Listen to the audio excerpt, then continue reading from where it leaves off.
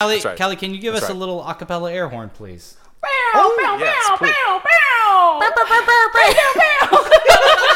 That's adorable. It's like a little, like a cat doing. Can I like try a little again? What's that? Can I try again? Please, you can try That, all. that was You perfect. can try all you don't afternoon. need- yo, that was perfect. I just I'm want so more of excited that to do on that. the actual recording.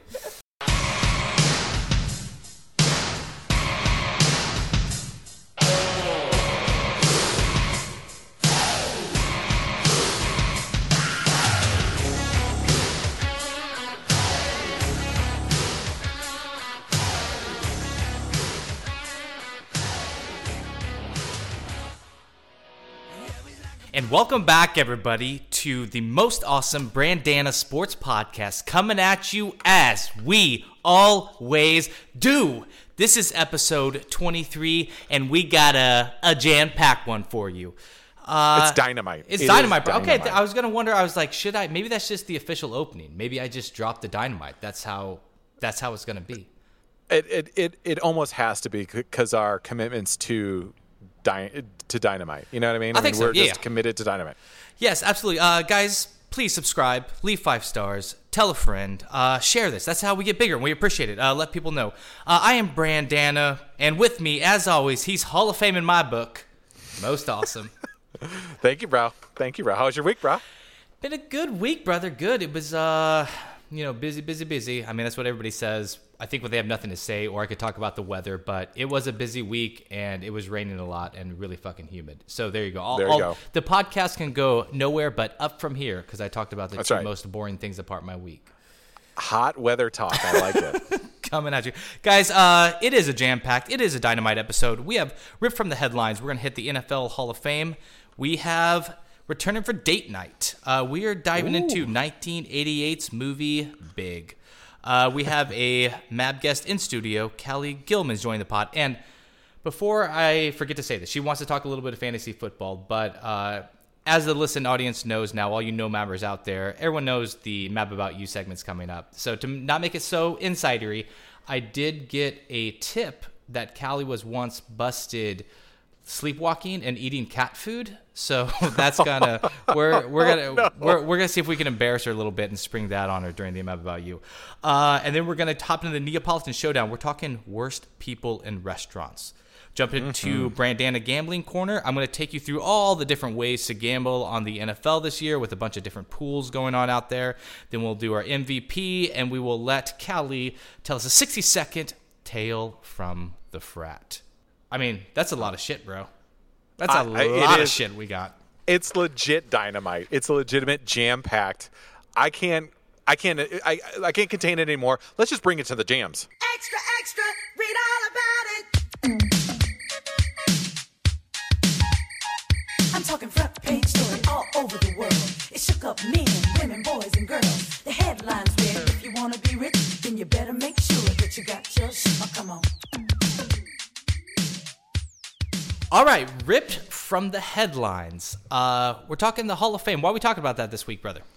Well, because we got we have our first taste of NFL preseason football with the Hall of Fame game on Thursday, and then we've got the Hall of Fame ceremony coming up here. So we thought, hey, what better time to talk about NFL Hall of Fames? Significantly, T.O. kind of snubbing the Hall of Fame process and doing his speech at his alma mater, Tennessee Chattanooga, as opposed to Canton with all the rest of them. So what do you think the story behind this is? Like, why is he kind of like, I don't know.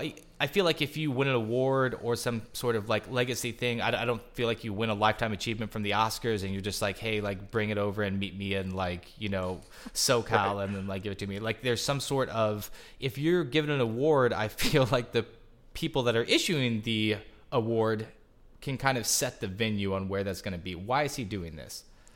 I think he's doing this because he's taking into question a little bit of the Hall of Fame process, the selection process, and I think it's really just T.O. being T.O. because he's really kind of down on the fact that he wasn't a first ballot Hall of Famer. This is his second or third pass at being a Hall of Fame nominee, and I think he's just a little salty regarding his nomination, and thinks that it's maybe not always the fairest in terms of how players get evaluated. Okay, so you think if he's first ballot, then this isn't an issue? Then he just shows up to Canton, he just goes to that Hall of Fame game, gives a speech, and that's that.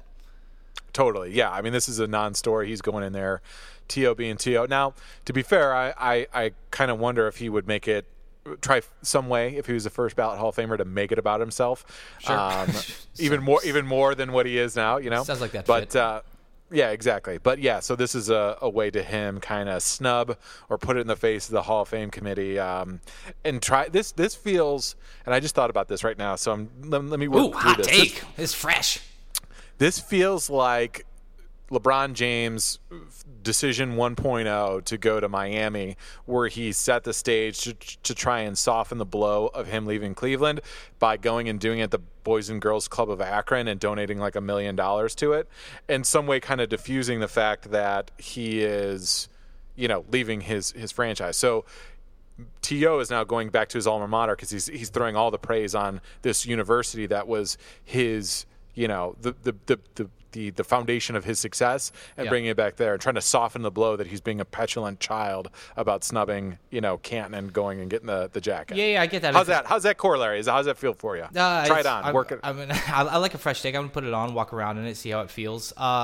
Exactly. I hear what you're saying, but here's the thing also. So I want to jump on the point you said on softening the blow. I thought maybe you were going to say soften the blow on the fact that, he wasn't a first ballot Hall of Famer. And it's, I didn't realize that. I don't know if you didn't realize that. I feel like, 50% of the football watching public that really loves the NFL, like, kind of doesn't keep super great track about, like, how many times you've been down to that, like, final round of 15. So it almost seems by bringing more attention to it, now, like, I really know he's not a first ballot Hall of Famer. And I'll say this, brother, too. Right. Like, there is kind of there's a queue with wide receivers, right? They're kind of getting, like, backlogged. I was reading on that a little bit to where, like, especially specifically for the wide receiver position, it's a lot less now on, there's not as many first ballot Hall of Fame. I don't think Randy Moss was first ballot, right? Like, it's less of who. No, Randy is a first he was ballot. okay. He is. Yeah, I was reading an article that was 2 yeah. years ago. Okay, but it is there's kind of just this line for wide receivers to get in that are might be a little bit more about, for wide receivers specifically, less about if you were better than this guy and more like he's been waiting longer to get in.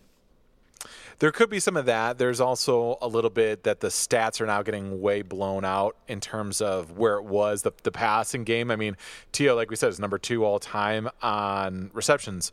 So he's got a lot of stats to back it up. Now, he doesn't have a Super Bowl win. So maybe that could be kind of a thing that they're now, kind of judging him and his career on. Plus, he had all of the, part of being a Hall of Famer is not just, your stats and your individual awards, but it is how you kind of you took that team that you're on to the next level, how you carried it and had a commitment to excellence. It's stats is one phase of it, but the what you brought to the game is another thing. And I think he's really kind of ushered in that me first player in the NFL, which is not, I don't necessarily know if it's the most commendable thing. Yeah. So break down for me right now, if you could think just on Most Awesome's kind of percentage breakdown piece of the pie on what is what when it, like, in terms of judging somebody and getting them into the Hall of Fame. Like, is it like 60% stats? Is it and 20% like rings? What is it? Yeah, I would say you're probably in that 60-70% stats. And I would say with that comes longevity. Although there are some outliers for that, Terrell Davis being the one who had a very short career, cut down by injuries. Gale Sayers, another one.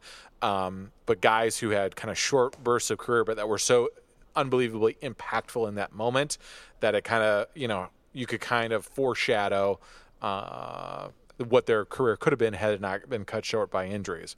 So 60-70% on production, a little bit sprinkled in with, maybe 5% longevity. So then you're about, 20% is on then just your legacy as a player within that decade. Were you viewed as the premier player at that position in your decade? Yeah. And then, a couple other percentage points to Not being an asshole. Not being an asshole, right, exactly. Who, in your mind, is the kind of the biggest name player to not make the Hall of Fame? Well, I mean, just looking at it right now, I've got some snubs. So the interesting thing about it is the way that the Hall of Fame has gone back on it is now they have the senior committee. So these are guys that have been out of the league for 25 years. So they're trying to look at some of these senior guys. And one of the guys in the class of 2018 is somebody that you could make a case for. And I'm talking about Jerry Kramer, who's an offensive lineman for the Packers, was on those famed Vince Lombardi Hall of Fame teams, where, if you remember the classic, like, old video footage of, Lombardi at the chalkboard, I want a seal here and a seal here and, create that alleyway for a running back. Well, Jerry Kramer was the first pulling guard, and he was one of those guys creating that seal. He played for, I think it was only 10 years, had a injury-laden career, but was like a first team all NFL like 7 or 8 times in his career and won like 7 championships during that run. So he's one of those guys that should have made it in probably a lot sooner and has now finally made it in. All right, let's do real quick. Let's just spend 2 minutes talking about quarterbacks. I'm going to pop a couple, not active quarterback, but recent quarterbacks happening right now. And then I know you kind of have a take on kind of how there's a different, your resume's got to look a little bit different as a quarterback to get in the Hall of Fame, I feel like. For sure. Right now, so I'm wondering about Phillip Rivers. Is he Hall of Fame? I'm wondering about Tony Romo, who left the game 2 years ago due to his back. Is he Hall of Fame? I'll go Tony Romo. I'll give you the short answer on Tony Romo. Sure. Absolutely not. There's no way on God's green earth that Tony Romo. He's a good football player. He is just not a Hall of Fame football player. He basically was 2-4 in his playoffs career record. Only made the playoffs 4 times. Only 4 Pro Bowls.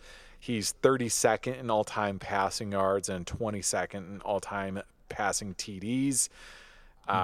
There's just not a lot. I mean, Tony Romo was out there, but just not a lot to base a case on. It is when you look at some of the other quarterbacks out there. Yeah, and also I think also playing in Dallas, where you had like Troy Aikman, coming out of that shadow. Like you can't even. You have I think to make a little bit of a case with a resume like that. Maybe you're on a team that doesn't have a history of having an amazing quarterback behind it. And I think that you have to, as a quarterback, you have to win a Super Bowl or an NFL all right, championship. Get into it, brother. I'm going to let the reins off you. So what's different for a quarterback to get in the Hall of Fame? I think without a doubt, if you look at all the there's 31 quarterbacks in the Hall of Fame. 23 of them have won either an NFL championship or an AFL championship. Only 8 of them have not won a Super Bowl or an NFL championship. And 2 of those guys, of those 8, are pre-like 1930s, where the NFL just wasn't the NFL, but they were, they basically are kind of grandfathered in. Like I talked, the senior committee. So you really have, here are the non-winning QB, non-Super Bowl. I want to go for a couple. Can I go for a couple? Most awesome? Yeah, go. Oh, absolutely. Dan Marino for sure. Dan Marino's in there, yep.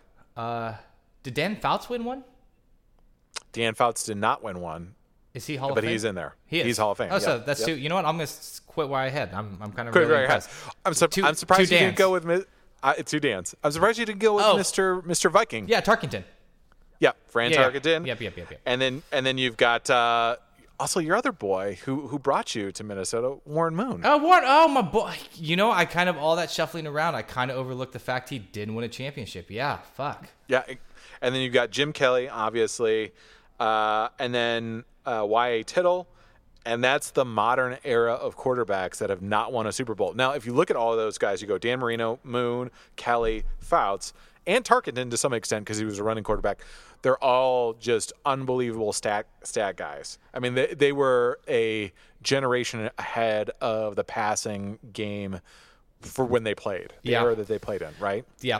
That's that makes total sense. Let's drop that on Insta for these fools too, because that'll be a fun play along game. So when they listen in, I'm trying to guess those 8 quarterbacks that, because I think you guessed that. I know most awesome you guessed that if the tables were turned. I should have set you up last time. Okay, right. Real quick, just a little fun fact on the Hall of Fame talk. When you get inducted to the Hall of Fame, I don't. Randy Moss isn't a great example, but he was a Patriot, had success with Patriots, won a Super Bowl with the Patriots, did not win one with the Vikings. Right. You don't go in as a player in a certain team. Like neither the player nor the Hall of Fame picks a team for you were on these teams. It's not like you have to go in a Viking or in like a Patriot. Just is Major League Baseball the only Hall of Fame where you go in as a player for that team? Because Don't they have the bus where like you basically are wearing like a cap for the team? Am I right. wrong in that? I'm not. No, I think you're right. It's just like he's got to be wearing like something. Like there's some sort Right. of like. That's what I was thinking too. Like back there, it's like, or if like jerseys are retired, like there has to be. Well, the jersey's obviously retired for that specific team, but like if you're, I mean, I haven't been to Canton, but I imagine there's jerseys hanging up in there. Like it has to be, some team. It's not gonna be like a practice jersey with just like Randy Moss's number. It's not going to be like the generic Brett Favre like we talked about from Something About Mary. It's not going to be like that generic one. I'm in town to play the Dolphins, dumbass.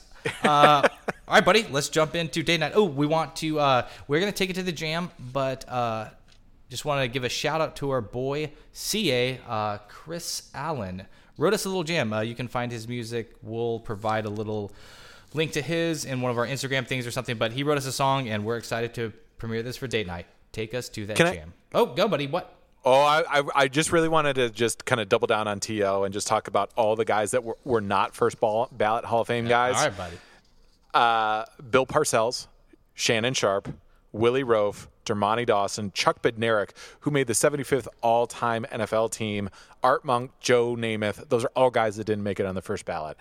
Only 23% of the Hall of Fame has ever made it on the first ballot. So come on, T.O. Slow your roll, bro. Now take us to the jams. Slow your roll, T.O. We're going to Well, now you have me talking also. We came into this segment, and Most Awesome was just like, we got a jam-packed episode. We're going to keep it tight. We're going to keep it tight. But you can't. He's like a kid in a candy store. You can't sit him in there and been like, we promised ourselves only 12 minutes. It's just like, just two more fun facts. Sorry. It's good. The consolation bracket comes and stings us again. For the last time, that jam from Chris Allen. Oh yeah, it's the map date night. The showdown is where they fight. Here they discuss if this movie sucks. Why? Because this part fucks. I said this part fucks. Oh yeah, this part fucks. All right. MAB date night. Me and my boy, Most Awesome. Dim the lights. Pop the popcorn. Exactly. Got our palomas ready. Ooh, did you have one too? I had one. I know you did, buddy. I know you did. And we watched Big, starring Tom Hanks. Initial thoughts, brothers. Does it hold up? I would say, yeah, this movie holds up. It was me and Dr. Mrs. The Commish popped it in on Thursday, along with you, Brandon, on the sofa. Don't forget about it. Yeah. It was a little, we were all family affair. Tucked up there, family affair, and we watched it, and it was still entertaining as it was back in 1988. I'm not gonna lie, I enjoyed it. So this movie had something. I made a note immediately about it. Something really interesting, which was unlike a lot of other movies that kind of do have rewatch value, we watch The Wizard and we're like, oh, this is fun, and it's kind of for nostalgic reasons. This does have two different sets of eyes you can watch it through. Like, you can watch it through, like, your kid eyes, which is just like, oh, my God, that kid's in a grown-up world. That's insane. And then you can watch in your adult eyes where you're just like, oh, I know that fucking boss. Oh, that asshole from work. I know exactly who that motherfucker is. Oh, and this, chick right here. Yeah, so it was it worked really well. It was one of those things where, like I said, that's the reason why it holds up. It's just, and Tom Hanks, if you rewatch it from an adult perspective, and having kids especially, you watch him just nail all the little tiny kid details, stuff that kids do, that you're like, gosh, he is like, it is an awesome performance. He probably won't go on the header of best performances by Tom Hanks because there's a lot of them, but that performance in there, he is a 12-year-old kid in that movie. I was saying the same thing, like his attention to detail just on like the little stuff, like the playing with the radio or whatever, like when he's in the limousine, and just in the limo, his fascination with kind of everything. A fun fact is Penny Marshall, actually, who directed the movie, we'll get into a little bit more of the history of the movie, but they had the actual kid that played Josh Baskins do David Moscow. Yeah. Nice, good pull, bro. There you go, deep pull. Take a drink. Oh man, try to get away. Are you just a fucking expert in everything? Jesus, this fucking Mr. Sports and Mr. IMDb over here. Yes, that is his name. But they recorded the kid actually doing all the adult scenes that Tom Hanks did. Yeah. And then Tom Hanks studied that film to kind of like learn some more of that. I thought that was cool. Yeah, I read that and I thought that was a great little touch. Smart directing by Penny Marshall on that one.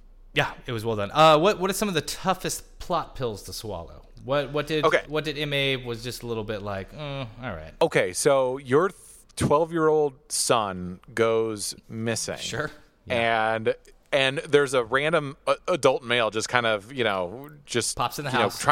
pops in the house, just, Yeah. God knows what he's doing there. And there isn't a bigger push or bigger search or big citywide search to get Josh Baskins back. Okay, I yeah. mean, no police. Yeah. No, like what's going on with that? There should be like billboards and radio campaigns for like bring Baskins back, and it's just like it should own the news. Well, so his picture is on the side of a milk carton. Which That's comes the up with- only acknowledgement of it, and not to be whatever. When Josh calls his parent or his mom, right, and is like, "Hey, we have your son. He's okay," and tell me so I know he's safe. I can't talk to him. Like, there's no police there. There's nobody there, and there's no then police there after to try and be like, "Oh my God, the people that are holding this kid for ransom have called the house." Like, we're watching this house 24/7. I hear what you're saying. I totally agree. I do like that they didn't include all that bullshit. Like, this is a comedy. Like, I don't need like the beat cop who's gonna like kind of Tom Hanks all the time is like ducking in the elevator just in the right time to like miss the detective walking in. Like, I'm glad that's not part of the storyline. But to your point, my thing was with can we just real quickly get through the a Zoltar machine that turns you 20 years older. That's if we're calling space, it's just part of her segment of this date night. Tough for me to imagine that happening. But we'll get into the rules of that. Right. Yes, I mean, and we got to bring it up, and it wasn't even plugged in, so it was magical. And that's the which thing kinda is, helps to it. and when he went back 20 years old, or 20 years, he had to unplug it. So so power wasn't like a component to it, and it almost didn't feel like it was weather because it was windy and kind of whatever. And when he turned back time, it was just. It was just interesting. He had to kind of beat on it a little bit to get it. I did like, because I think there were a lot of movies that kind of did that, like you're old, you're young and old body. And I think a lot of it was, the third act would drag on too long of them trying to just figure out like, oh my God, like, how am I going to get back? How am I going to get back? And I do like this one. It had a really clean, tight ending. We'll get into, like how long that his girlfriend, has to look in the mirror after figuring all that out. But it was nice. Like, he's all of a sudden little again. We'll talk about that when we talk about Where Are They Now. I feel like date night is always like, we'll get to that. Like, we're dogging so many things. The last thing, okay, so what we're talking is plot points, bring Baskins back campaign. Yes. Why were they not following Billy around? Billy was around with Baskins all the time. Like, did his parents not care? He did have to be in bed at a certain time because he would talk on the walkie-talkie with Baskins, but he's just out to all hours of the night, and it's just all of a sudden you're cutting class and you have a friend that's like 32 years old. Like, this ain't working out. Also, Billy, let me finish on that. Like, Billy did buy in a little too quickly on it, just like Tom Hanks does a little dance in the gym, and all of a sudden Billy's just like, you're my best friend. And it's like, you're my best friend. Yeah, God. You're not to touch me at all. Yeah, okay, I get it. But here's the thing, yes. Billy, you're telling me that Billy holds up under questioning from the police, that he doesn't, a 12-year-old has this like huge monumental like life thing happening to him. He's not going to be telling everybody, especially when Josh hits the mother load and has this like sick apartment on like the Upper East Side with like, you know what I mean, overlooking the city. Sure. And like the world is their oyster, money is no object. You're telling me this kid isn't going to drop a dime or let something slip out, and everyone's going to like, all right, let's investigate this guy posing. Oh, by the way, as Josh Baskins for this toy company. This pervert, this like child kidnapper runner. He's probably kidnapped Josh Baskins. Now he's going after our boy Billy. Like, and also like Billy's got to be coming home like with new toys, with new kicks or something. Like all that sweet cheddar Baskins getting from his promotion. Like, he's going to take care of his boy. Right, exactly. Yeah, I'm going to make it rain in it, and he's like a first round NFL draft pick. All of a sudden, he's just making it rain for everybody. Take care of his entourage. Yeah. Absolutely. And this might not be a plot pill to swallow. It's tough, but I have lots of questions about Paul and Susan's like weird quasi open relationship. Yeah, I don't get what is going on with this. Also, I don't feel like open relationships were invented until like the mid '90s. I don't know. Like, there was just kind of. I mean, there was. This was some time between the era of like key parties and just like we're in an open relationship before like online dating, where. I mean, he just kind of really. That guy's a fucking asshole. Are we getting into Josh right now? Or not Josh? Oh, yeah. No, into Paul. Paul. Yeah, Paul. And here's the other thing. Here's the other thing. And again, this is not in the vein of tough plot pills to swallow, but this is just something that's hard to get over. How does Josh, when Susan questions him about the "what are we" relationship question, how does he just get out of it by just hitting her with comic books? We've been in that question. We've all been in that. You know what I'm saying? But that's what's funny. Like he hasn't been in that, and that's why it worked, because usually like your eyeballs would roll so fast in the back of your head. But he does like her, and he has a little crush. And I thought he nailed that scene, because he just kind of like he almost like kind of blushes, and he's just like, because she doesn't ask like where's this relationship going. She kind of asked that, but she asked like what do you think of me, and he's just like kind of like too embarrassed because he likes her and he can't say he likes her. It worked. It worked well. Okay, all right. I just don't know if a modern successful woman like Susan, who clearly has her pick of the litter, that's not a reasonable answer. She's an executive. She wants answers, and when she sits there and says, what is this? What are we doing? Beating her about with comic books is not going to be like, oh, I'm just going to let it go. You're right. You're silly. You're a child. Yeah, no, I think. Oh, wait, you are a child. You are a child. Yeah. I think it worked because she was used to just. These relationships stalling out. Like she would kind of have a crush on somebody kind of up their way in the ladder, and then she would kind of feel used, and they would just kind of bail on her. So she kind of figured she was walking on that same thing because she wasn't getting affected. Like she could kind of hear, like kind of look at the time, like the clock ticking. It's just like, oh, he got his big promotion. Like he's making a lot of money now. We've been together for like 3 or 4 weeks. We've already slept together a bunch of times. Like this is probably about the time it's over. So she's kind of like paranoid and going into that, and then he's right. And he blushes, and she's used to the guys being like, dude, are you fucking serious? Like, I don't want to talk about this. Like, just relax, like chill. And he kind of takes. We're just having fun, baby. We're just having fun. Yeah, and I think it worked. Except for the fact that she's 35 and he's 12. Do you know? Yes, right. We'll get deeper into that. Okay, all right. There's so many problems. All right, buddy. Should we do let's do a little favorite lines. Let's lighten it up. Okay, yes, good point. I have so many favorite lines in this. Yeah. I think one of the best line, it's the best kid line to me, is when Billy yells at Josh when they get into their argument in his office, and he's and he leaves out and he storms out with like just the killer like and one bitch line where he goes, and I'm 3 months older than you are, asshole.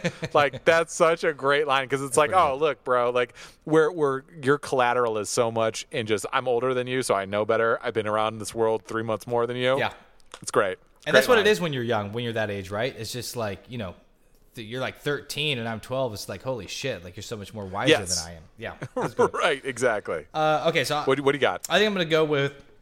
I'm going to start low and build up a little bit. So when they're back in the apartment, obviously there's the classic, like, you mean stay over? Yeah, okay, but I get to be on top. I mean, that's plays to all ages. Fantastic. But he does, so I'm going to do that. Love that line. They go in and he jumps on the top bunk, which is a great, like you kind of see the look on her face, like he's about to dive in there and he just jumps. But he leans over and he gives the glow-in-the-dark ring, and he's like, it's a glow-in-the-dark compass ring, so you don't get lost. Yeah, and she kind of looks at it. Yeah, she kind of looks at it for a beat because she's kind of like lost in her life. It's good. It's a good transition. Right. So here's where does Susan accept this? Where she's here and she's like feeling kind of little drunk energy, and she's kind of vibing on Josh, and he's this wonderkin of the toy world. Then she goes to his apartment. By the way, he wears the key around on a shoestring around his neck. Yeah. That's not a red flag. And then walks into the apartment, which is just like toys everywhere, like a kid's wet dream, and it has bunk beds. You're telling me that chick? You're telling me Susan, a mature woman in her 30s who's an executive, is hanging around for that? That's a deal breaker, bro. So here's where I think it balances out. Like, it does look weird. And, hats off to Steven Spielberg's sister, who actually wrote this, Anne Spielberg, for Harrison Ford and Steven Spielberg to direct, which didn't have anything dropped out. Little fun fact. But I will say I do like it because it's perfect, because they do live in a toy world, so it could just look like a guy that's just like, like fucking method, that's just like has all the shit around him, like just wants to and likes to have fun, like that youthful energy. And I definitely do buy she likes the fact they don't sleep together on the first night, because she's so used to guys just like drunkenly throw themselves at her. So here's a guy that like just does legit enjoy her company, so she has to really like that. Yes, I'm into the fact that she's into the fact that they don't knock boots the first night. What I'm not so sure is that he sleeps on the top bunk and they've got Spider-Man sheets for their pajamas. So you know what I'm saying? Yeah. Like that's what I'm curious on. That can go the tough pill. It's a little how method you taken this, Baskins. Right, exactly. Right. Okay, I will do. I like that Paul Asshole line, like when they're playing racquetball. Get it. I don't. That is like stuck in my head forever. Did you remember that when you heard it again, like watching it, like just kind of? Which one? I'd say that again. Well, it's like when he goes get it when they're playing the racquetball game and like it goes and they make Josh run and get it. And he's just like get it. He just says get it in like this really douchey asshole way that has always kind of stuck out. Yeah, and that was one of those ones where it was like the kid just asking like 1,000 questions, and he tells him to shut up, Baskins. Like, just shut up, Baskins. You know, what I mean? That's a good one too. And I like on Payday, John Lovett's undersung in this film. He's only in it like 4 scenes, quality, and he's and they get the check, and Josh opens up, and he's like $187, and then Lovett's is like, yeah, they really screw you, don't you? It's like that's a great, like, we've all been there, you know what I mean? And that's one of those moments where you said like the tale of two movies, right? Kids are like, holy shit, $187 is a lot of money. And adults are like, oh, they just jobbed me for all my hard work. Okay, my last line, which is a Lovett's line, is by far my favorite line of the movie. I totally forgot about it. It's Baskin's first day, and Lovett's like is pointing to that secretary, like just kind of walking down the hall, and it's like, she'll have her legs around you so tight you'll be begging for mercy. And then Baskin's straight face says, I'll stay away from her then. Almost like fearful. Right, and they even pay it off at the company Christmas party when he walks up to the first hors d'oeuvre table, and she turns around, she's like, "Well, hello," and he's like, "Ooh," you know what I mean?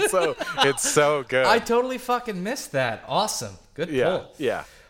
Great. Okay, hit me with a little. Where are they now? Where's their team at? All right. Okay. So start small and go big. End with Baskins. You want me to start small? Yeah. Okay, we'll leave Baskins for the end then. Okay, we're gonna go with that asshole Paul. Yep. I think Paul ends up in some sort of either white collar prison or something like that, because I think he gets involved in some sort of Madoff-esque Ponzi scheme.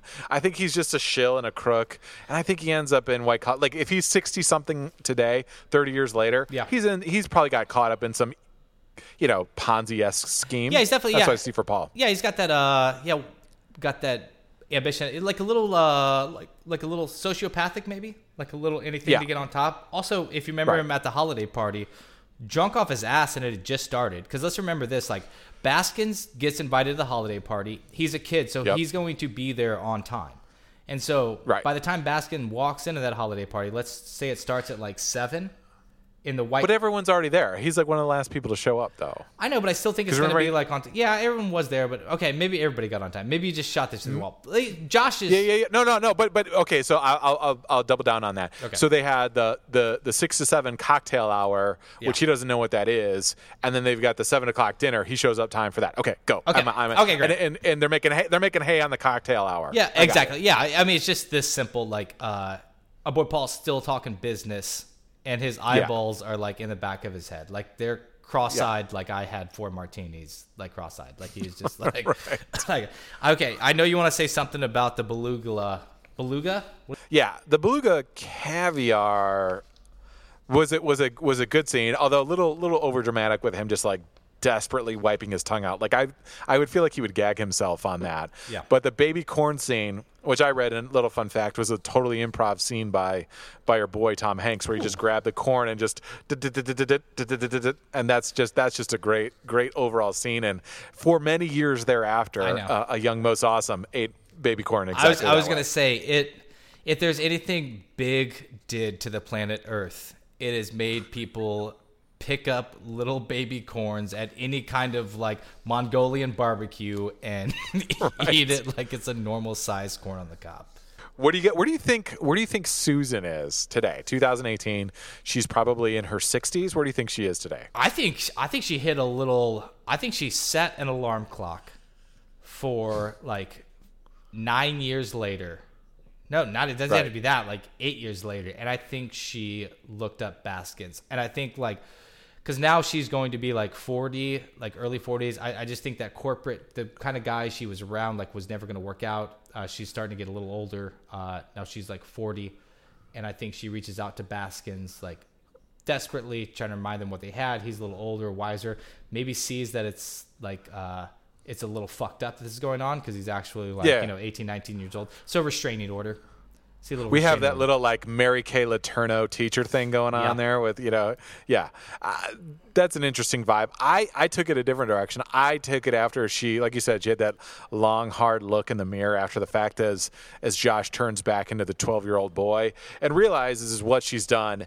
I think she now, after going the whole corporate ladder and everything like that, vow of abstinence, no longer. She's going to commit herself to Jesus Christ. She's going to get out of the toy industry and commit herself to something altruistic, getting in there and, maybe Habitat for Humanity or maybe going to Africa and building huts and things like that. That's where I see her going. Wow. Just this kind of supernatural experience just kind of really shook her awake. Yes, exactly. She's woke now, and she realizes the trappings of corporate America and the fact that she committed statutory rape. That's why I like you most. Awesome. You're glass half full.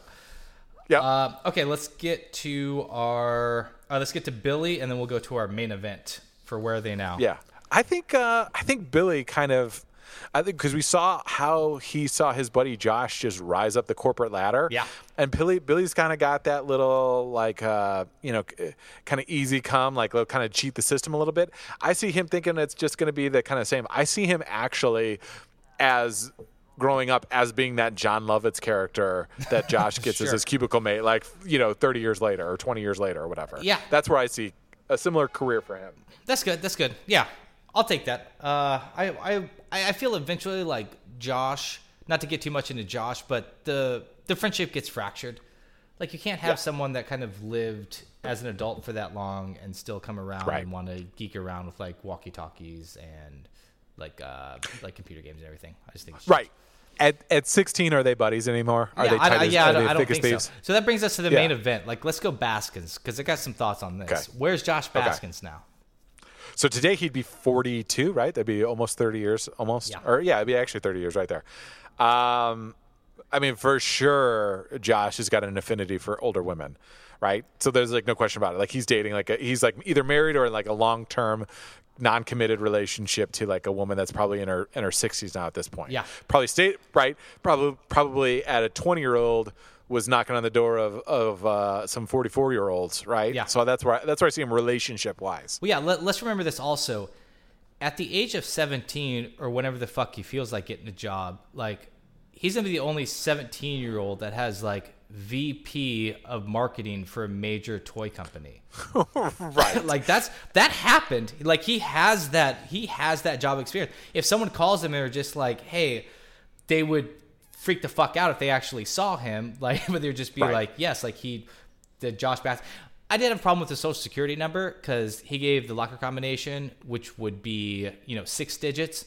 And then he was like, you don't have enough digits. And then he says 2 more, which is his age 12, which is still only 8 digits. And the social security number is like 9 digits. So eventually like that would have to come to play. Right. And that interviewer is totally checked out. But let's talk about going back to Josh. Like, what kind of charisma does this dude have? Like the swag after he's got a little stank on the hang down. You know what I'm saying? Like, 12 years old, just kind of cock of the walk. Yeah. First off, we know this in the beginning from what's her name? Cynthia Benson. Cynthia Benson is older. Yeah. First off, she's also kind of seeing a 16-year-old, which Cynthia Benson's parents like need to step in there and kind of, hey, come on. Absolutely. This girl's like maybe 12, 13, getting hit up by a 16-year-old. Yeah. But secondly, a young Josh has caught her eye. Josh Baskins, I'm going to put this out there. I told Virginia Tech, big dick energy. Josh Baskins, big dick energy. He's got that BDE, which is going to serve him well. Like, here's my big closing conclusion on Josh Baskins. Like, it's like you got to go behind enemy lines. Like, if you got a little taste of what the real world's like, and then you come back with that information, it's going to change the rest of your life. Like, he's not going to fuck around in high school. He's not going to fuck around in college. Like, he knows what the score is. Like, he's got like that 1,000-yard plan that he's going to implement. Like, he's going to be crushing it on all angles. Business, He sits mom and dad Baskins down and goes, Yeah. Mom and dad, I'm not going to college. I'm going to the real world. Yeah. They're like, no, but we saved. And he's like, no. Nope. I'm going right into it. Because there's nothing that college is going to teach me now. Nope. I'm a man of the world. Yeah. He's got like he's Shark Tank. He's getting investors. That's what he is. Like he's rich. He's doing well just because of this little machine, and he couldn't get on a fucking roller coaster. Guys, that has been MAB Date Night covering big. It's a good time, brother. How many air horns? You ready? We're gonna start at the same time. Count them down in 3, 2, 1. Wow, wow, wow, wow, wow, wow. Oh my gave me God, I had 5. We're still, guys. We're working out the kinks. Relax. Do you want The to spend a time? synchronized air horns are a little They're soft. tough. little They're soft. tough. Yeah, maybe if we get in the same room someday and do these podcasts. Okay, well, that brings us to our next segment, and she just showed up in studio. Woo! Let's put her on the pod.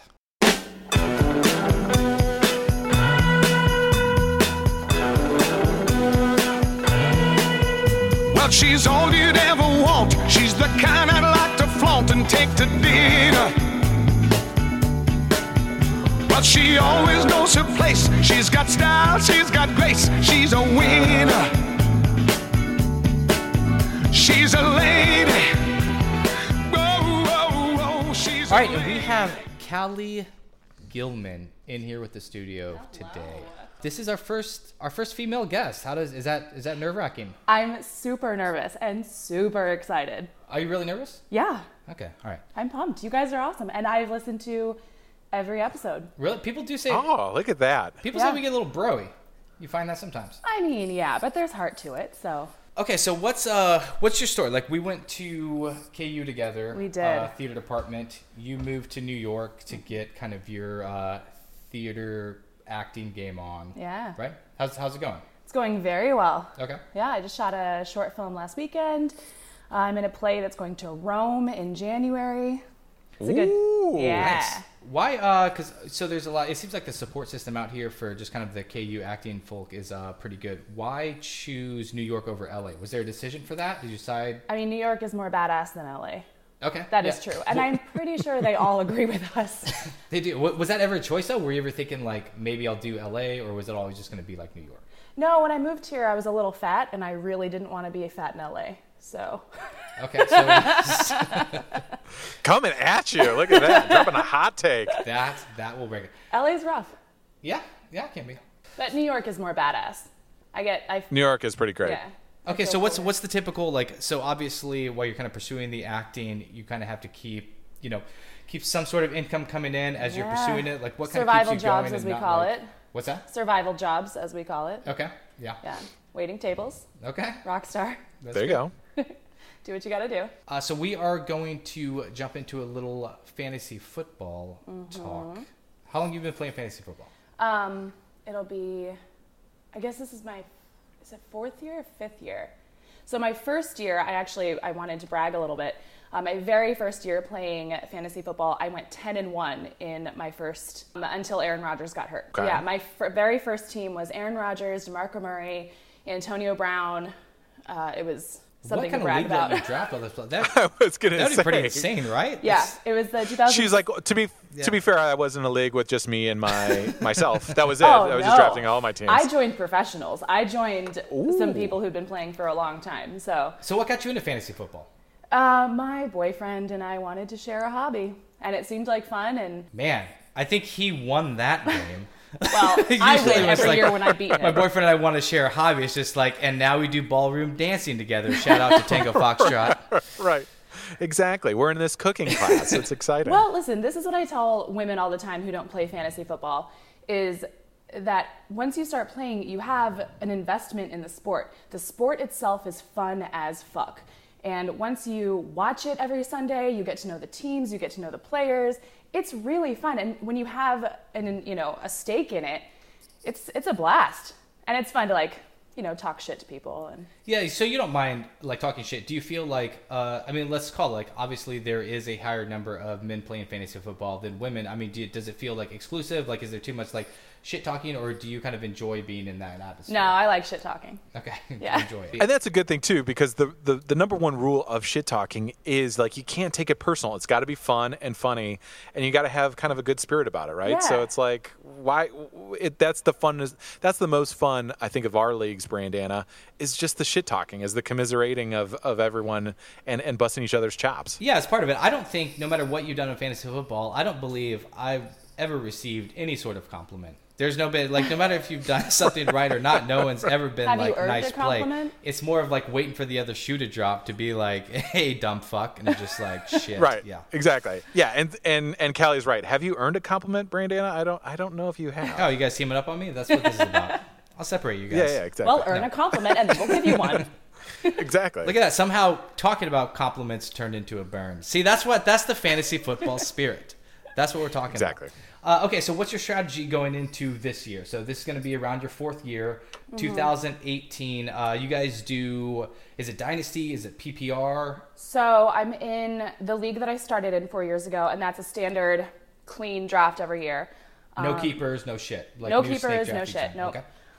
And I was lucky enough to be accepted into the really cool league this year. Right. Brandana helped me to film We the produced that most video. badass video. Yeah, looked good. So we're having a destination draft in Lake Tahoe in 2.5 weeks. Destination draft, I like that. Ooh, look at Like that in-person destination. Yeah. High roller. Super high roller. Are you going to do the draft like live? Just Yeah. kind of manually? Like not even We're on going to do it computers and live. shit? We With have stickers? to FaceTime one person in on Okay. that. But it's a dynasty draft, so I've inherited most of a team. And this is the first time that I've done that. So I really have to buckle down and decide who I'm going to keep, who I'm going to cut. How many people are you keeping?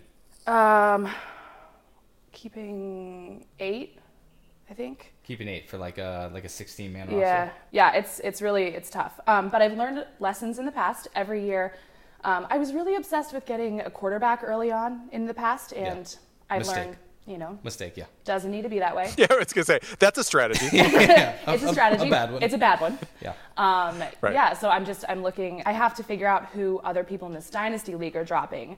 So Sure. yeah, I gotta comb through those teams. So tell me, what do you think after 4 years of fantasy football, now heading into 5, fantasy football, luck or skill? What's the more significant impact to your season? Luck. It's definitely luck. You can get. I mean, look at that first team that I drafted, and it's going swimmingly the whole season, and then bad luck Sure. hits, and it all goes to shit. Yeah, I mean, give me wide receiver number 1, quarterback number 1, and running back number 3. I'll have a swimming season as well. I got to meet these people that you're playing this league against. Great. Okay, well, we're going to jump into, I'm sure you're familiar with the Neapolitan Showdown. I am. We are discussing worst people in restaurants. Would you like to bring us to that jam? Bring it to the jam. So let's leave it alone, 'cause we can't see eye to eye. There ain't no good guy, there ain't no bad guy. There's only you and me, and we just disagree. All right, Neapolitan Showdown, talking worst people in restaurants. We have Callie Gilman with us in the studio today. She's going to be kind enough to judge this. I know Most Awesome gets very excited when someone else gets Yes. to judge because... Yes, because I need you to keep Brandana awesome too. If you listened to last week, Okay. typically the All winner's right. supposed to take the ball out every time. Do you notice at number 2, Brandana, you then threw it back on me to drop it? You get a little unfair advantage there, brah. I just want you to Unfair, keep bro. it on. Unfair, bro. I think the reason I did that is because you went up early. So I was just going on current scoreboard. It's kind of like whoever had the highest Sure. score. Okay. Just Okay, all right. keep moving the goalposts on this. All right. Well, I have a two-peat under my belt, and I'm rocking for that never once happened three-peat. the elusive 3. Oh, man. I This like is, it. Okay. and we got to judge this. Okay. Can I ask though? Oh, did you say the topic of this yet? I did. but This you is can right up your definitely- alley. You can jump in Yeah, there. I'm a This is right up professional your We'll here. switch so, this for you, yeah. Most Awesome. I would like to know: have you ever waited tables? I have question. actually. Yes. All I've been a host and a server. Yep. All right, great. So you're That's good. So we're all going to have a little bit more of a deeper dive on this because it's not like, oh, the person that like cuts their food too loud and scrapes on the plate, like, you ain't getting off that easy. It's going to be Right, legit. exactly. All right, I will take the ball out because I have to. I'm going with loud business guys in the cocktail section hitting on the hostess. It's the first thing you see when you walk in. It's gross. It's sad. It's loud. And, like, you feel like you got to do something. Like, you got to be a hero. Like, that little hostess there, like, they can't just walk out. It's not like some guy hitting a bar. Like, she's employed there, so she kind of has to walk through this section over and over. And I'm not trying to warm up to our female, like, service industry actress friend over here. Well, guys can be hosts. I just told you that, Brandana. All right. That's my. So it could be a guy too. I feel for whoever's trapped in that scenario. Exactly. Like it's just like Look, this I've been trash. hit on businessmen too. I'm just trying to say I feel it's you, all bro. equal. Hit Okay. on you right All right, now. all right. I like that shirt. What's really rough about that one is that usually hosts are a little bit younger than the serving staff. Yeah. And so when they're doing it, it's, gals who haven't been in the industry that long and they don't know how to deal with It's it. a little reverse, little big without the actual big happening. Like Right. Exactly. It's- exactly. it's a bummer, and it's so yeah. That's I'm fucking over that. Good start. Okay. I'm gonna go with. That's a nice 3. I'm going to go with my number 3. I'm going to go with that table that at a drop of a hat will make the scene to call the manager over. Either it took 8 minutes too long for their meal to come out, or the margarita that I got is the worst margarita I've ever had. And basically every table around them becomes hyper aware of their issues that they're having, right? So that table that brings that manager over just at the drop of a hat. They haven't even been sitting down there for 25 minutes and they're already calling the manager over. Mm-hmm. Most important meal they've ever had, and it has to be absolutely perfect. Exactly. Yeah. Exactly. Dining at this TGI Fridays is the experience of the week for us, and now it's been sullied by the server. Yeah. Absolutely. How you score, Cal? Ooh, it's tough. It's tough. I agree with both of you. I think you're starting pretty low, though. There are some. I hope this goes up high because there are. Yeah, some you know how the nasty Neapolitan people. Showdown works. Relax. This is the open Relax. salvo, We Callie. need you to score. We're looking for notes. We need All you to right, score. I think I'm going to say, because we're starting low, I'm going to give the point to Brandana. First step in the restaurant, host stand, and his compassion for the poor young hostess. All right, we'll take it. But I feel you.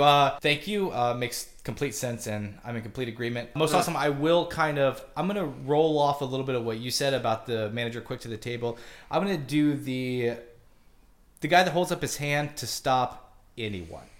Like, it doesn't matter if you're the fucking like busboy, if you're the host, if you work at the restaurant across the street and just happen to be wearing like a vest, like they'll just stop you to let you know like an update on where their food is at, like and the people that take it as far as like shouting and like the kind of the arm in the air is the signal, like you kind of see that happening, and it's just like, motherfucker, like you either have to, like, I've been in shit show places before, and you either have to accept the fact that someone in there knows what's going on if you've checked in somewhere and just trust the process, or if you don't trust the process, then go to a different fucking restaurant.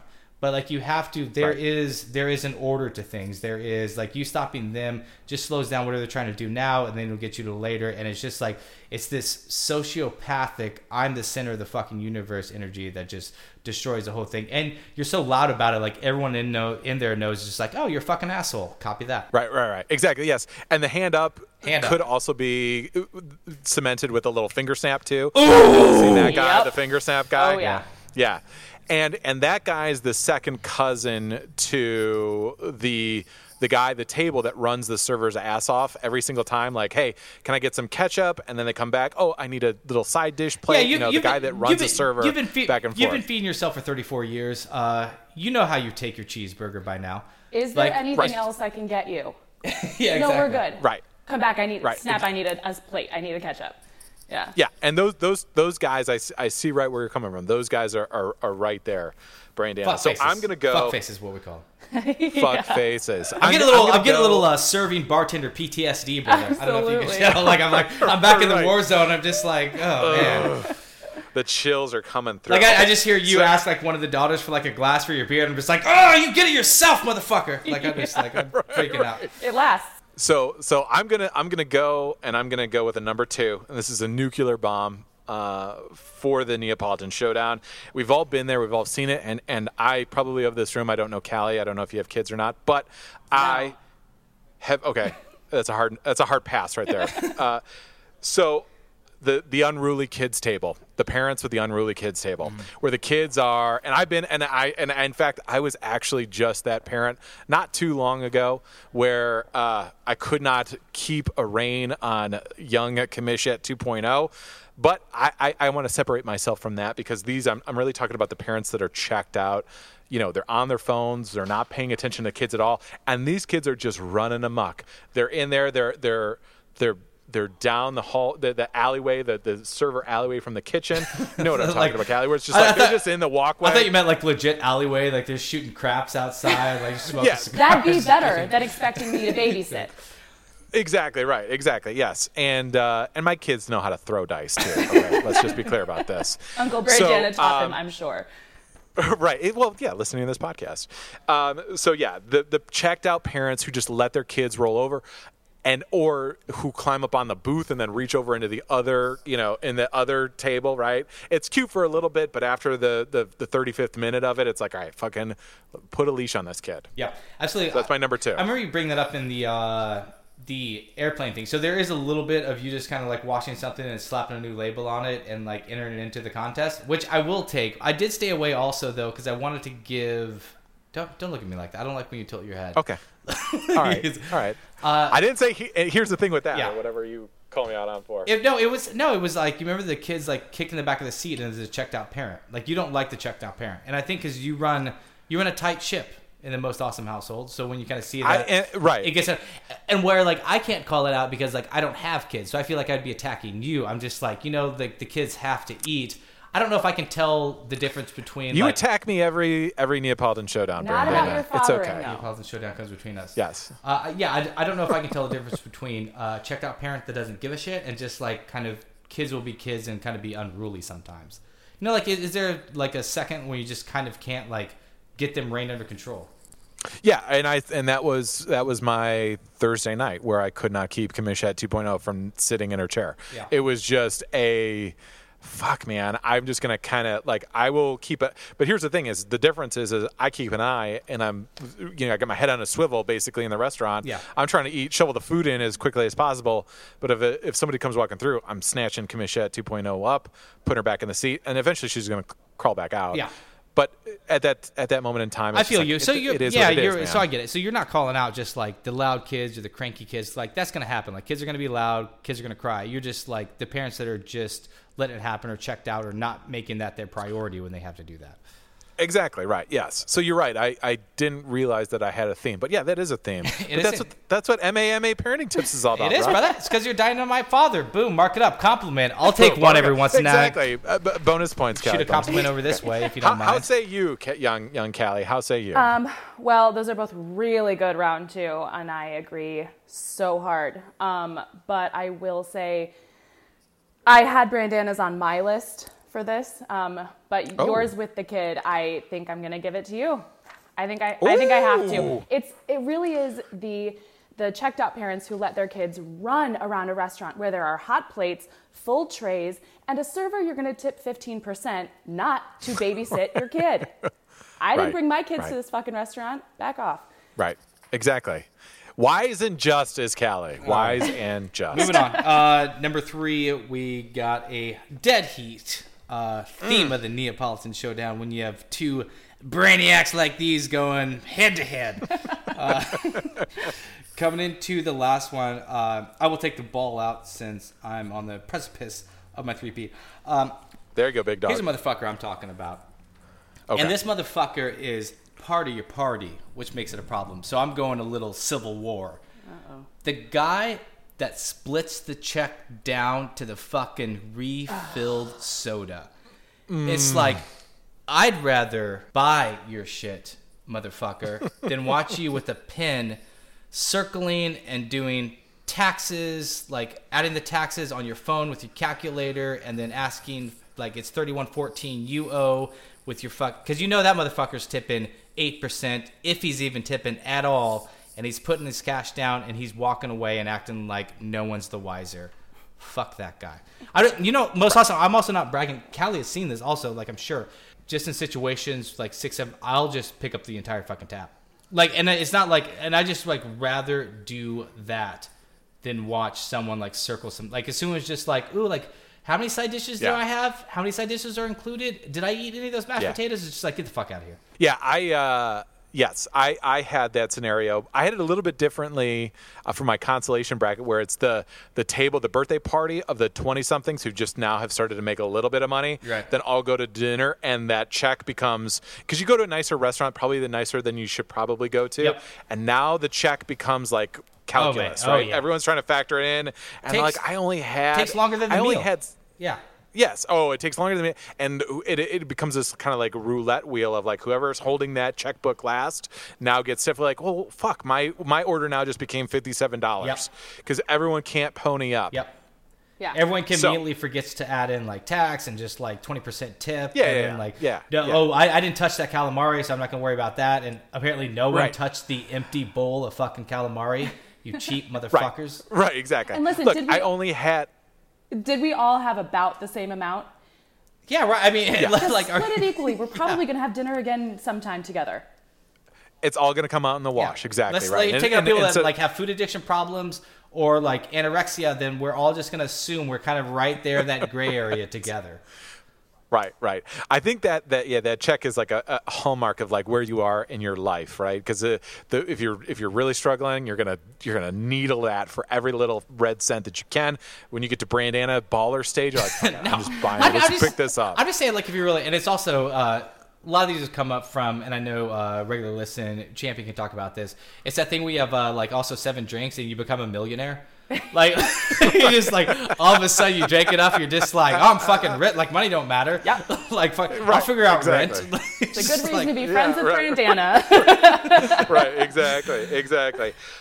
So I don't want to offend our guest here. Not but a great I'm start. Gonna go with my number one. But this, because I know she's not this person, but I know this person gives I feel you. her profession a black eye, if you will.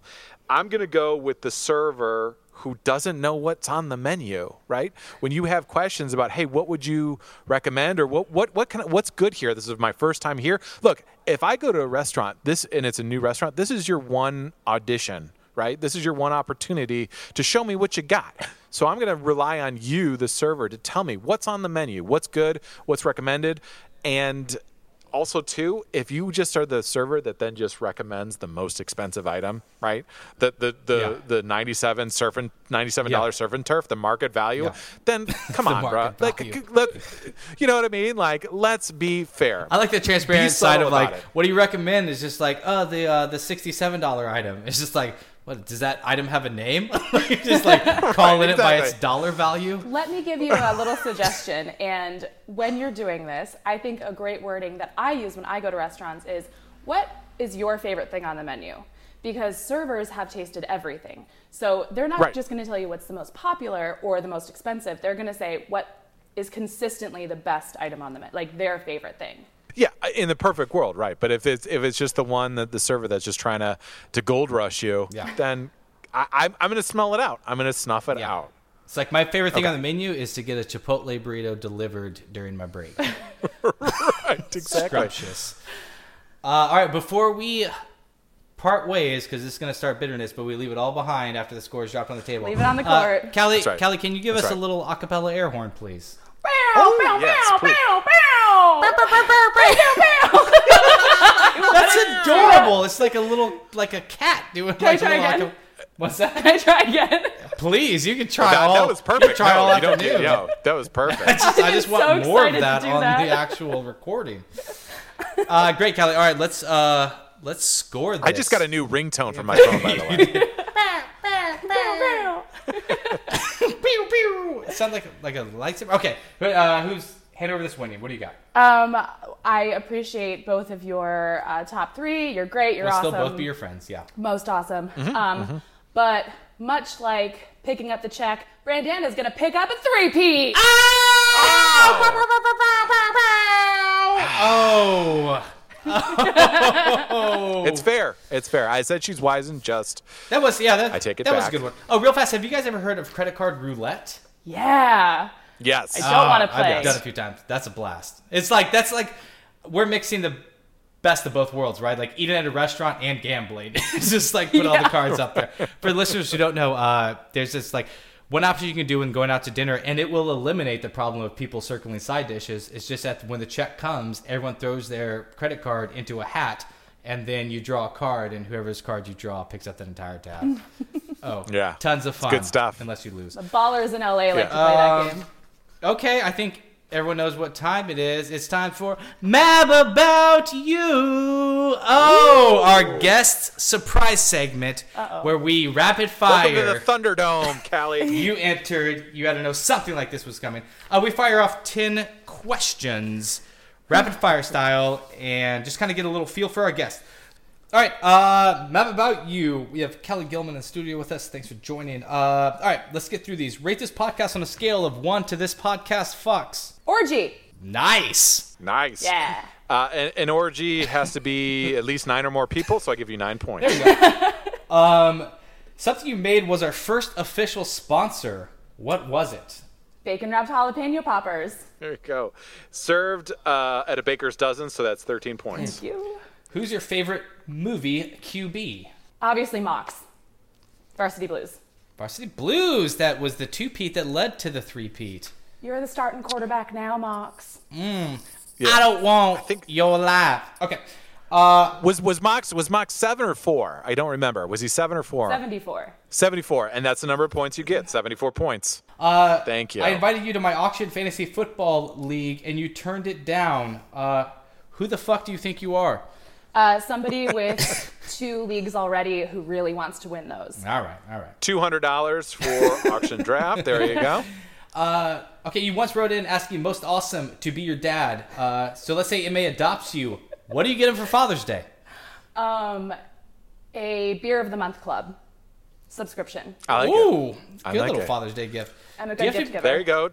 12 months a year at 5.2% alcohol, whatever that is. That's like 72. We'll call it good. You're so fucking good at scoring this, brother. All right, listener ATL busted our balls for calling a certain band a one-hit wonder. What was that band? Oh, it was the Verve, wasn't it? It God, he is the worst. It was. True fan. It was. Have we had That's one- have we had anyone go perfect on the Map About You? She's rounding third on this one. 1 point for the one only song that we know from Verve Pipe. It's late night. You're tired. You get up from bed. You wander into the kitchen. Maybe you're sleepwalking a little bit. You open up the cabinet. What's your favorite flavor of Fancy Feast?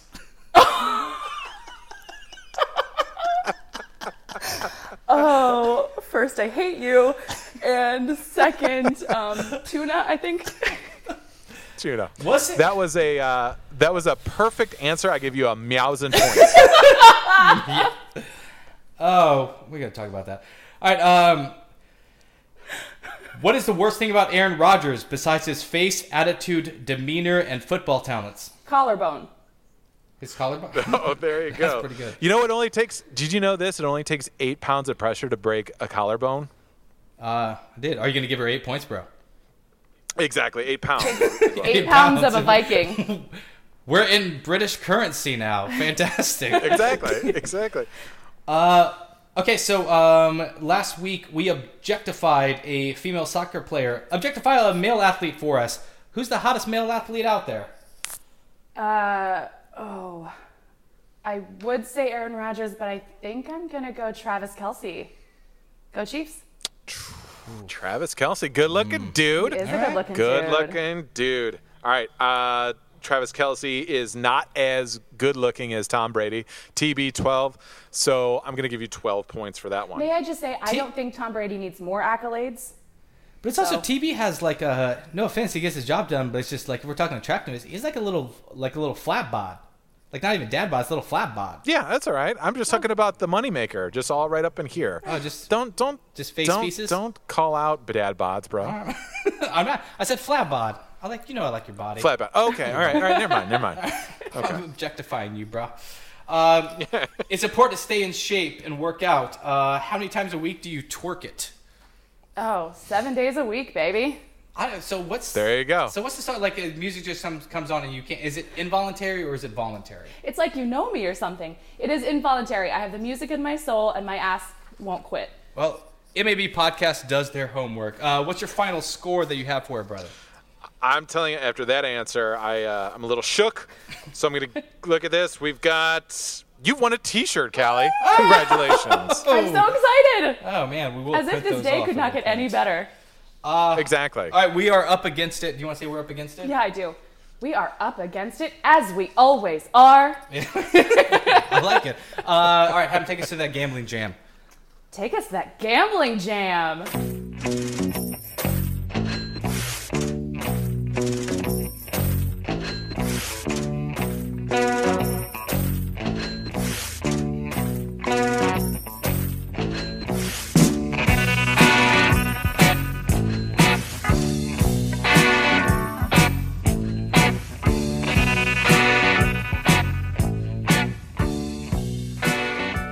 All right, Brandana Gambling Corner. We're talking NFL football pools. I'm going to fly through some stuff.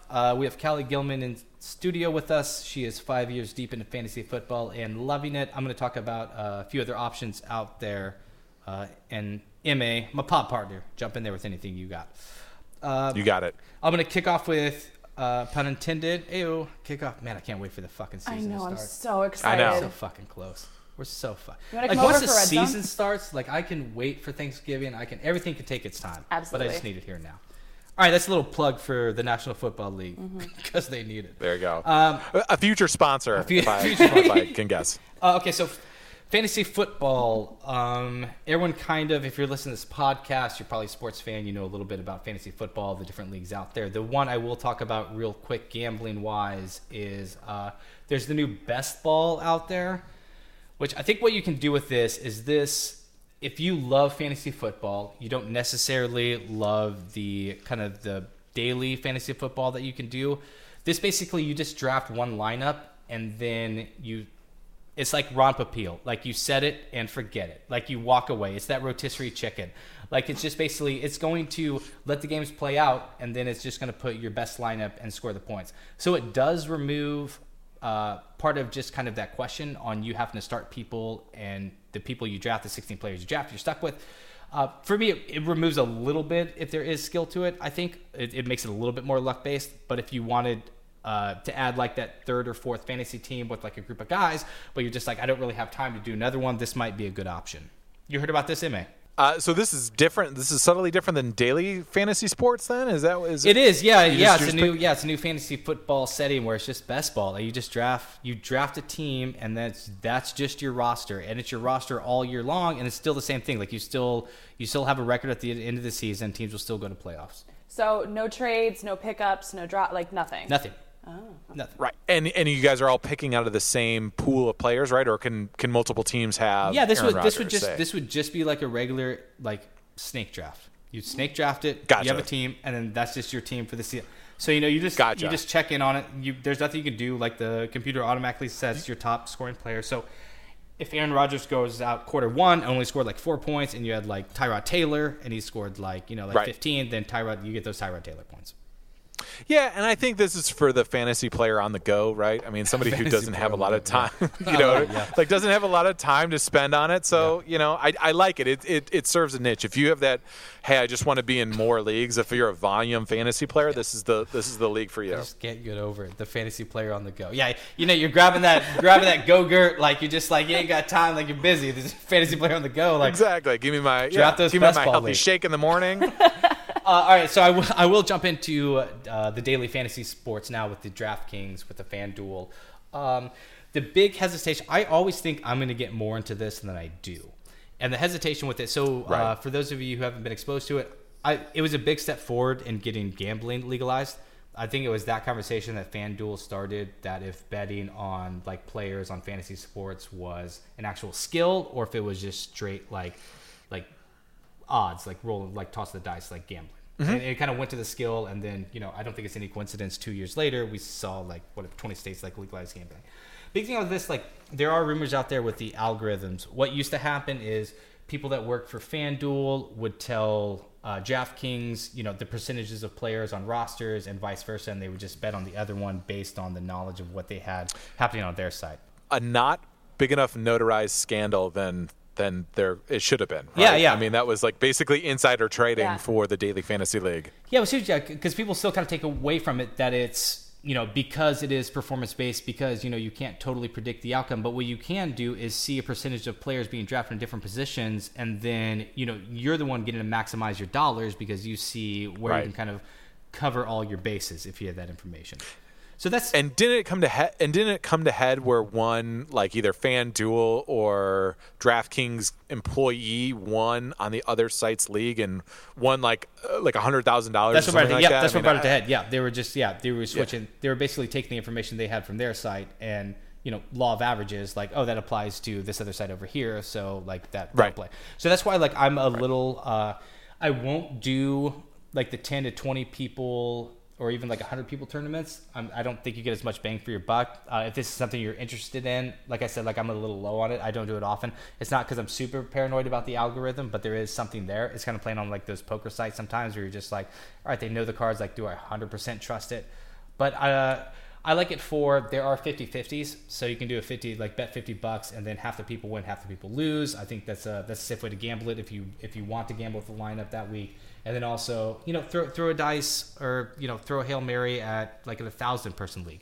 You're buying it for like $20, 1,000 people are playing, and maybe because that lineup is going to take something like crazy and wild to happen. So if you think like, a WR3 on like the Redskins is going to have a huge fucking day for whatever, then just go chalk, plug in that WR3, and maybe you can take it down. Right. Yeah, and that's one of those ones where, and Brandon, in our pre-bro, we were talking about the guy that drafted like all, Patriots players and stuff like that.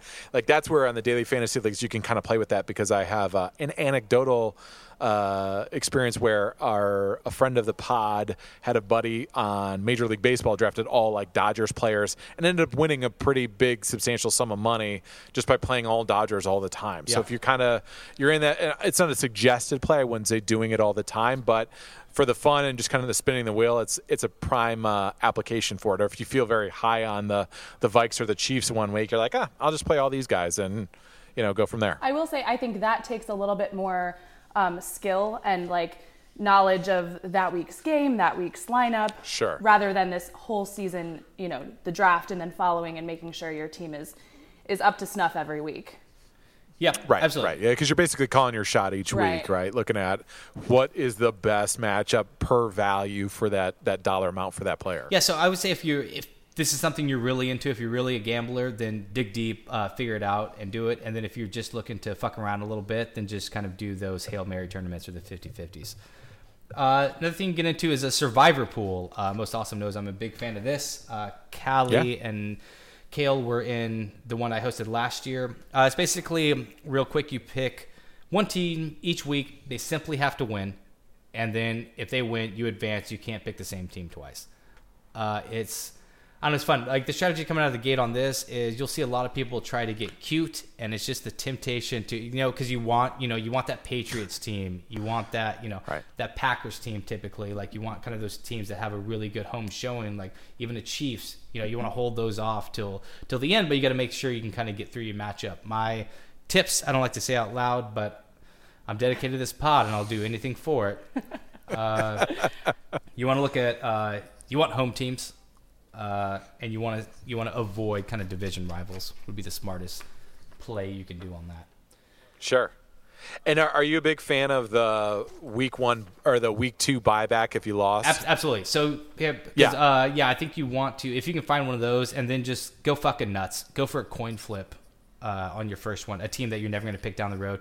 Like I haven't looked at all the schedules right now, but just like I don't know if you could get like a Redskins at home, just kind of like a middling team, maybe like a Raiders at home out of week 1, and just kind of get that win locked in, and then save your kind of premier teams for later. Because if you're at week 9 and the Redskins looking like the best team that you've got out there, you're gonna be sweating that pot. Yeah. Might as well jump on it early. Oh yeah, fucking avoid the Thursday games also. I forgot to say that. And make sure when you sign up for these leagues, you know your rules, because sometimes you have to get your pick in before those Thursday games. Some are only if you pick that Thursday game, then it'll be off the table. But make sure you know that with the next thing we're getting into.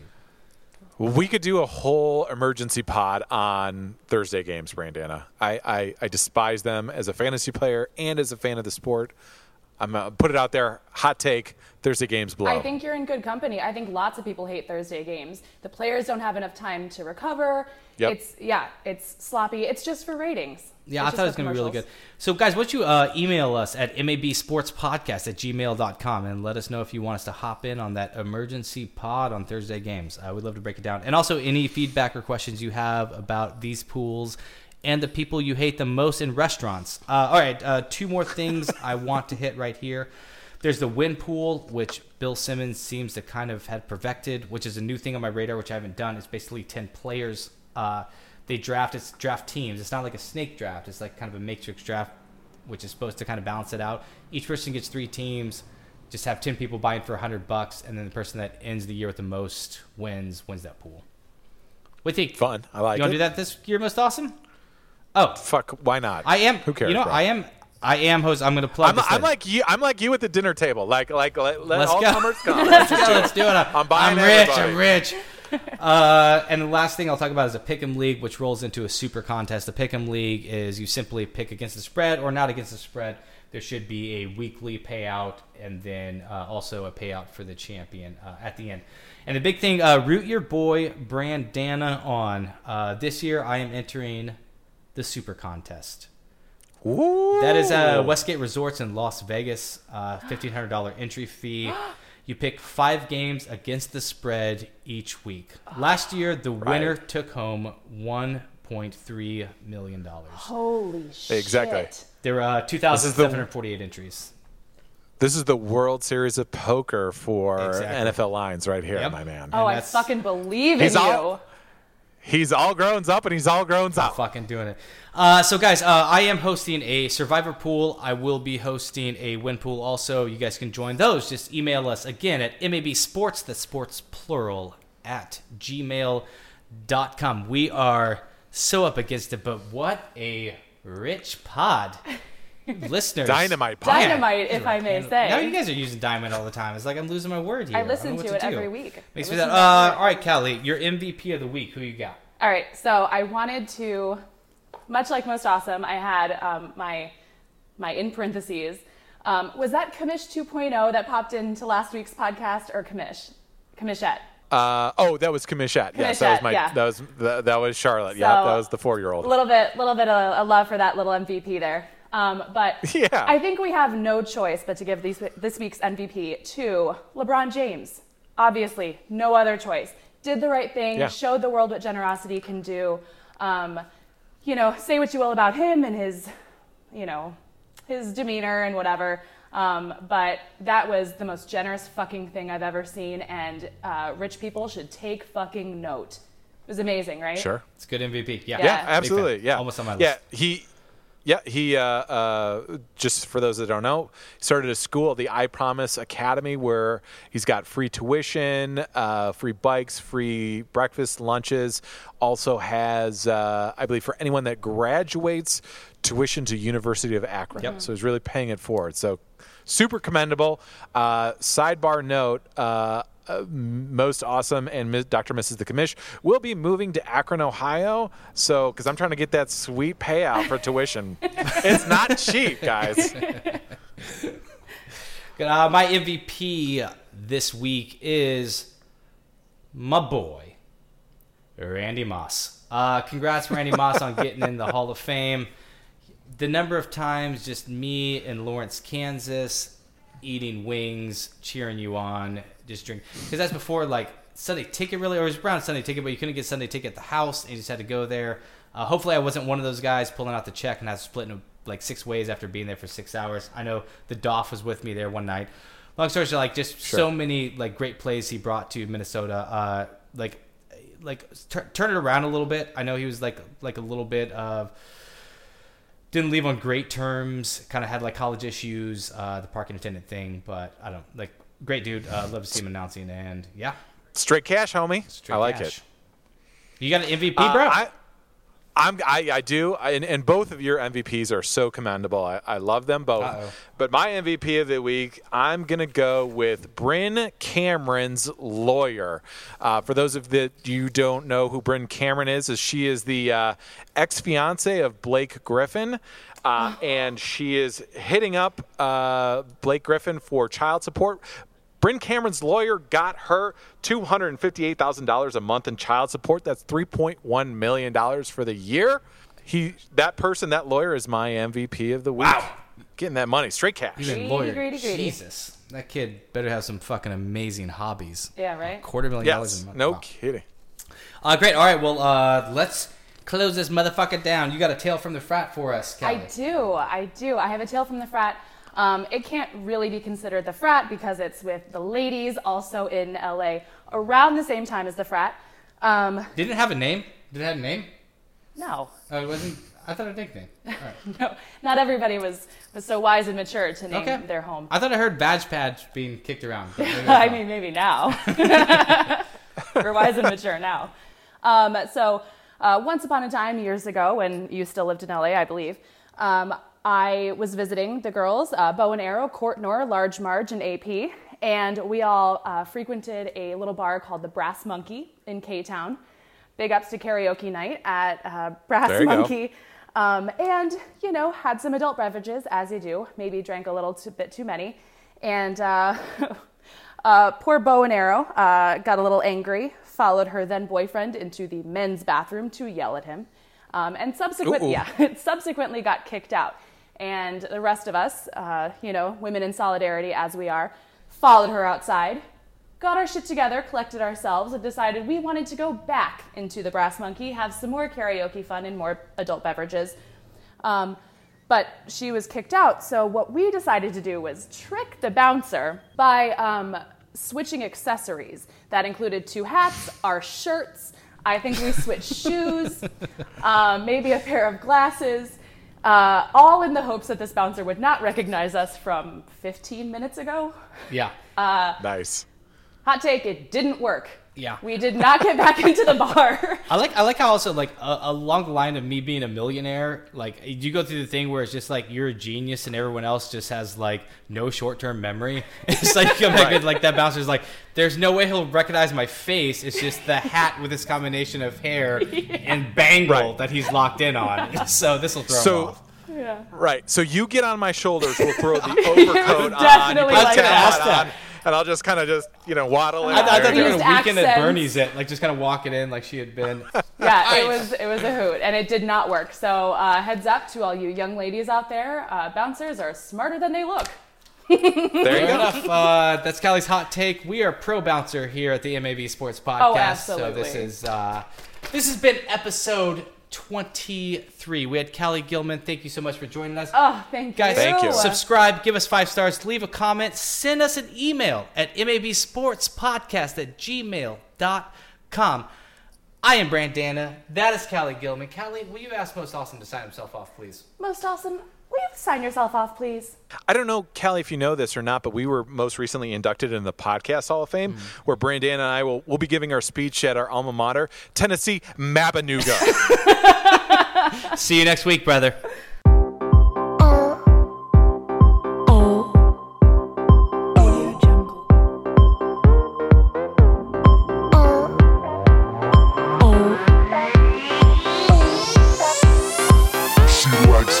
Boys, parties, style, fame, glamour, runway, style, fame. She likes fashion.